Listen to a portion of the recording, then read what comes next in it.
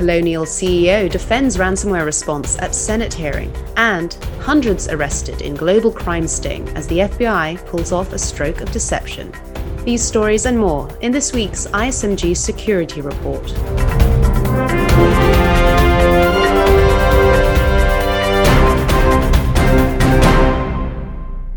Hi, I'm Anna Delaney. Colonial Pipeline CEO Joseph Blount testified in front of lawmakers at Capitol Hill this week regarding the recent ransomware attack that prompted the shutdown of the key East Coast pipeline. To tell us more about what happened, here's Scott Ferguson, Managing Editor for GovInfo Security. Hi, Scott. Hi, Anna. Good to be with you again.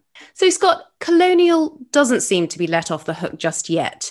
These hearings, of course, come in the same week as when the Justice Department reported a successful mission to retrieve $2.3 million in Bitcoin paid by Colonial Pipeline to ransomware hackers in April. But back to the actual hearings, what did we actually learn? Well, Anna, we didn't learn too much new from what wasn't already talked about in public. We know Colonial paid. We know, as you mentioned, that they were able to claw back about half of what they paid, thanks to the FBI. We did learn some things, especially in the House hearing that was Wednesday of this week.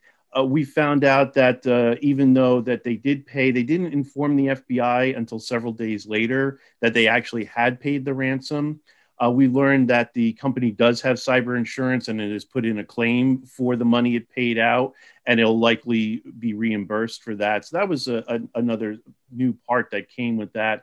We also found out that the attackers, through FireEye's investigation, were in the network sometime in late April, and the attack happened in May. So it wasn't that long of an attack. This seems to have unraveled pretty quickly.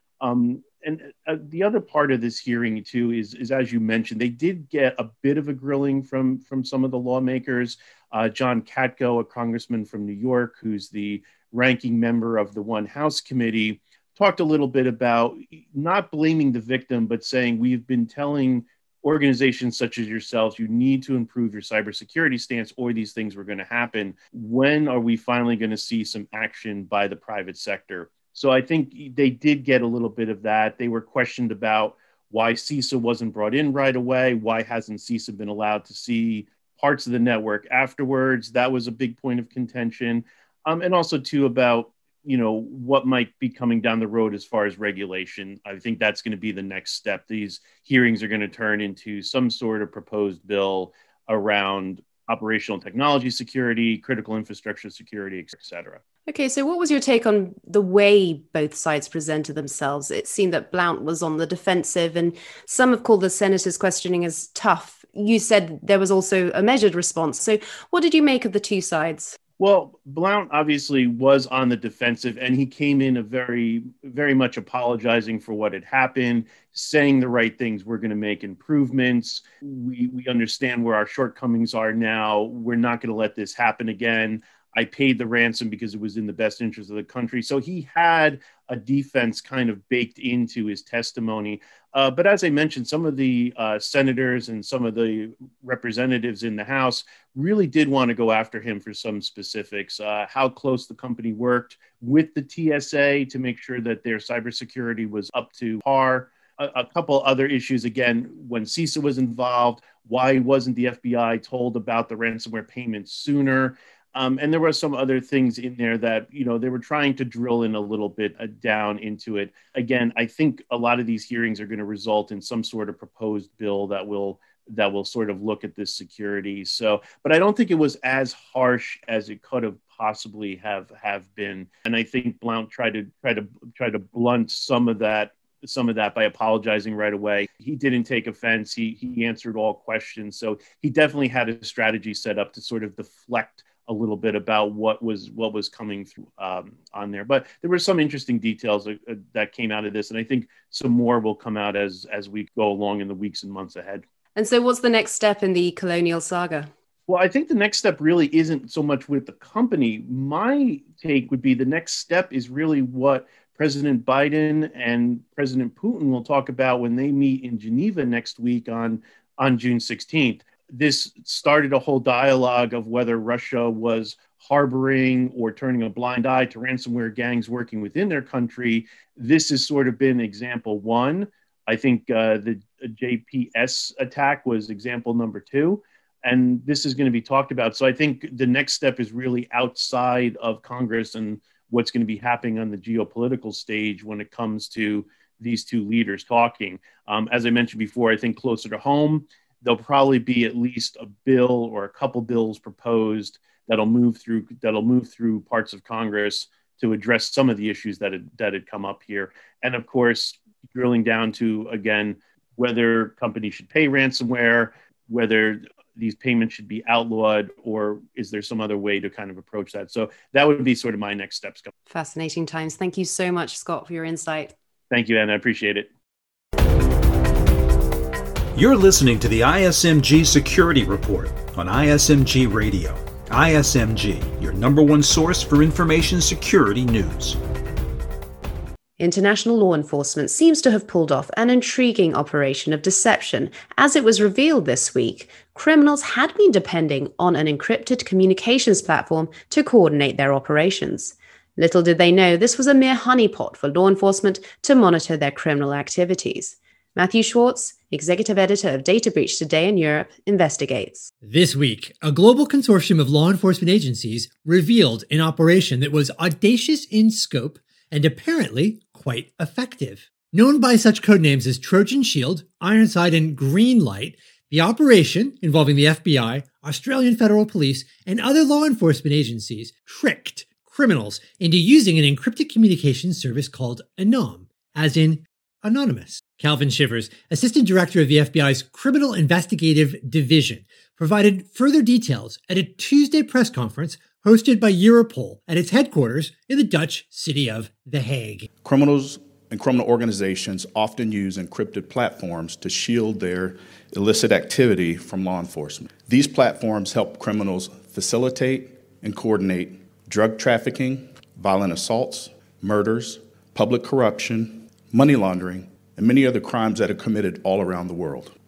Through Operation Trojan Shield, the FBI and our international law enforcement partners from across the globe were able to turn the tables on criminal organizations and gain access to their communications in order to disrupt their criminal activity. Over the last 18 months, the FBI provided criminal organizations in over 100 countries encrypted devices that allowed us to monitor their communications. And there were a number of things that resulted from this. Not only have we heard about the number of arrests and the number of seizures, but there were over 100 threats to life that were mitigated. And to give you an idea of the magnitude of our penetration, we were able to actually see photographs of hundreds of tons of cocaine that were concealed in shipments of fruit. We were able to see hundreds of kilos of cocaine that were concealed in canned goods. Based on court documents, Anom appeared to have been developed by a former developer for Phantom Secure. That service sold customized Android and BlackBerry devices. These so-called cryptophones would have all non-essential functionality removed or deactivated, such as microphones, GPS positioning, USB ports, and default apps. Instead, the service installed its own apps, which provided an encrypted chat service, including the ability to send images. Law enforcement said Phantom Secure was a haven for criminality, and in 2018, it disrupted the service and arrested the Canadian man who ran it, Vincent Ramos, and 4 associates. Ramos, in 2019, was sentenced to serve 9 years in prison. In response, many criminals moved to rival cryptophone services, such as EncroChat and Sky Global. EncroChat was then infiltrated by law enforcement, leading to the service shutting itself down in mid-2020. Likewise, the law enforcement hit against Sky Global shut it down in March of this year and resulted in the 2 Canadians who ran the service being indicted on RICO charges. Seeking to change things up, the FBI hit on a novel solution. Namely, why not run a service controlled by the Bureau and trick criminals into using it so they could monitor what criminals were doing? Such an opportunity arose in 2018 when an individual who was facing a 6-year prison sentence for narcotics importation told the FBI about a next-generation cryptophone they had built called Anom. The FBI took the informant up on the offer. Shortly thereafter, it was beta tested through several of the informant's affiliates who had previously supplied Phantom Secure devices, instead being offered this now lucrative deal to distribute Anom devices to about 50 individuals in Australia, targeted for their suspected crime links. From there, uptake continued in Australia, with the FBI later gaining legal approval to distribute and monitor the devices in the States. Officials say the service ultimately sported about 9,000 active users, all of whom were using it purely for criminal purposes. The investigation grew, ultimately comprising 16 countries' law enforcement agencies. Here's Janine Vandenberg, Chief Commissioner of the Netherlands National Police Unit, which participated in this sting operation. Up to the present moment, thousands of criminal users wrongly believe themselves to be unobserved in their communication via this service. Eventually, hundreds of criminal organizations were using this platform. It has a good reputation among criminals. They mutually promoted it as the platform you should use for its absolute reliability. But nothing was further from the truth. Thanks to the operation, more than 800 suspects have been arrested, tons of illegal drugs seized, as have firearms, and more than $48 million in various worldwide currencies and cryptocurrencies. Europol says that countless spin-off operations will be carried out in the weeks to come as part of a continuing effort to identify and take down high-value criminal targets on a global scale. As a side benefit, officials have also highlighted the fact that they were able to roll out this sort of cryptophone service and say that, psychologically speaking, they hope criminals think twice about using any such service in the future. For Information Security Media Group, I'm Matthew Schwartz.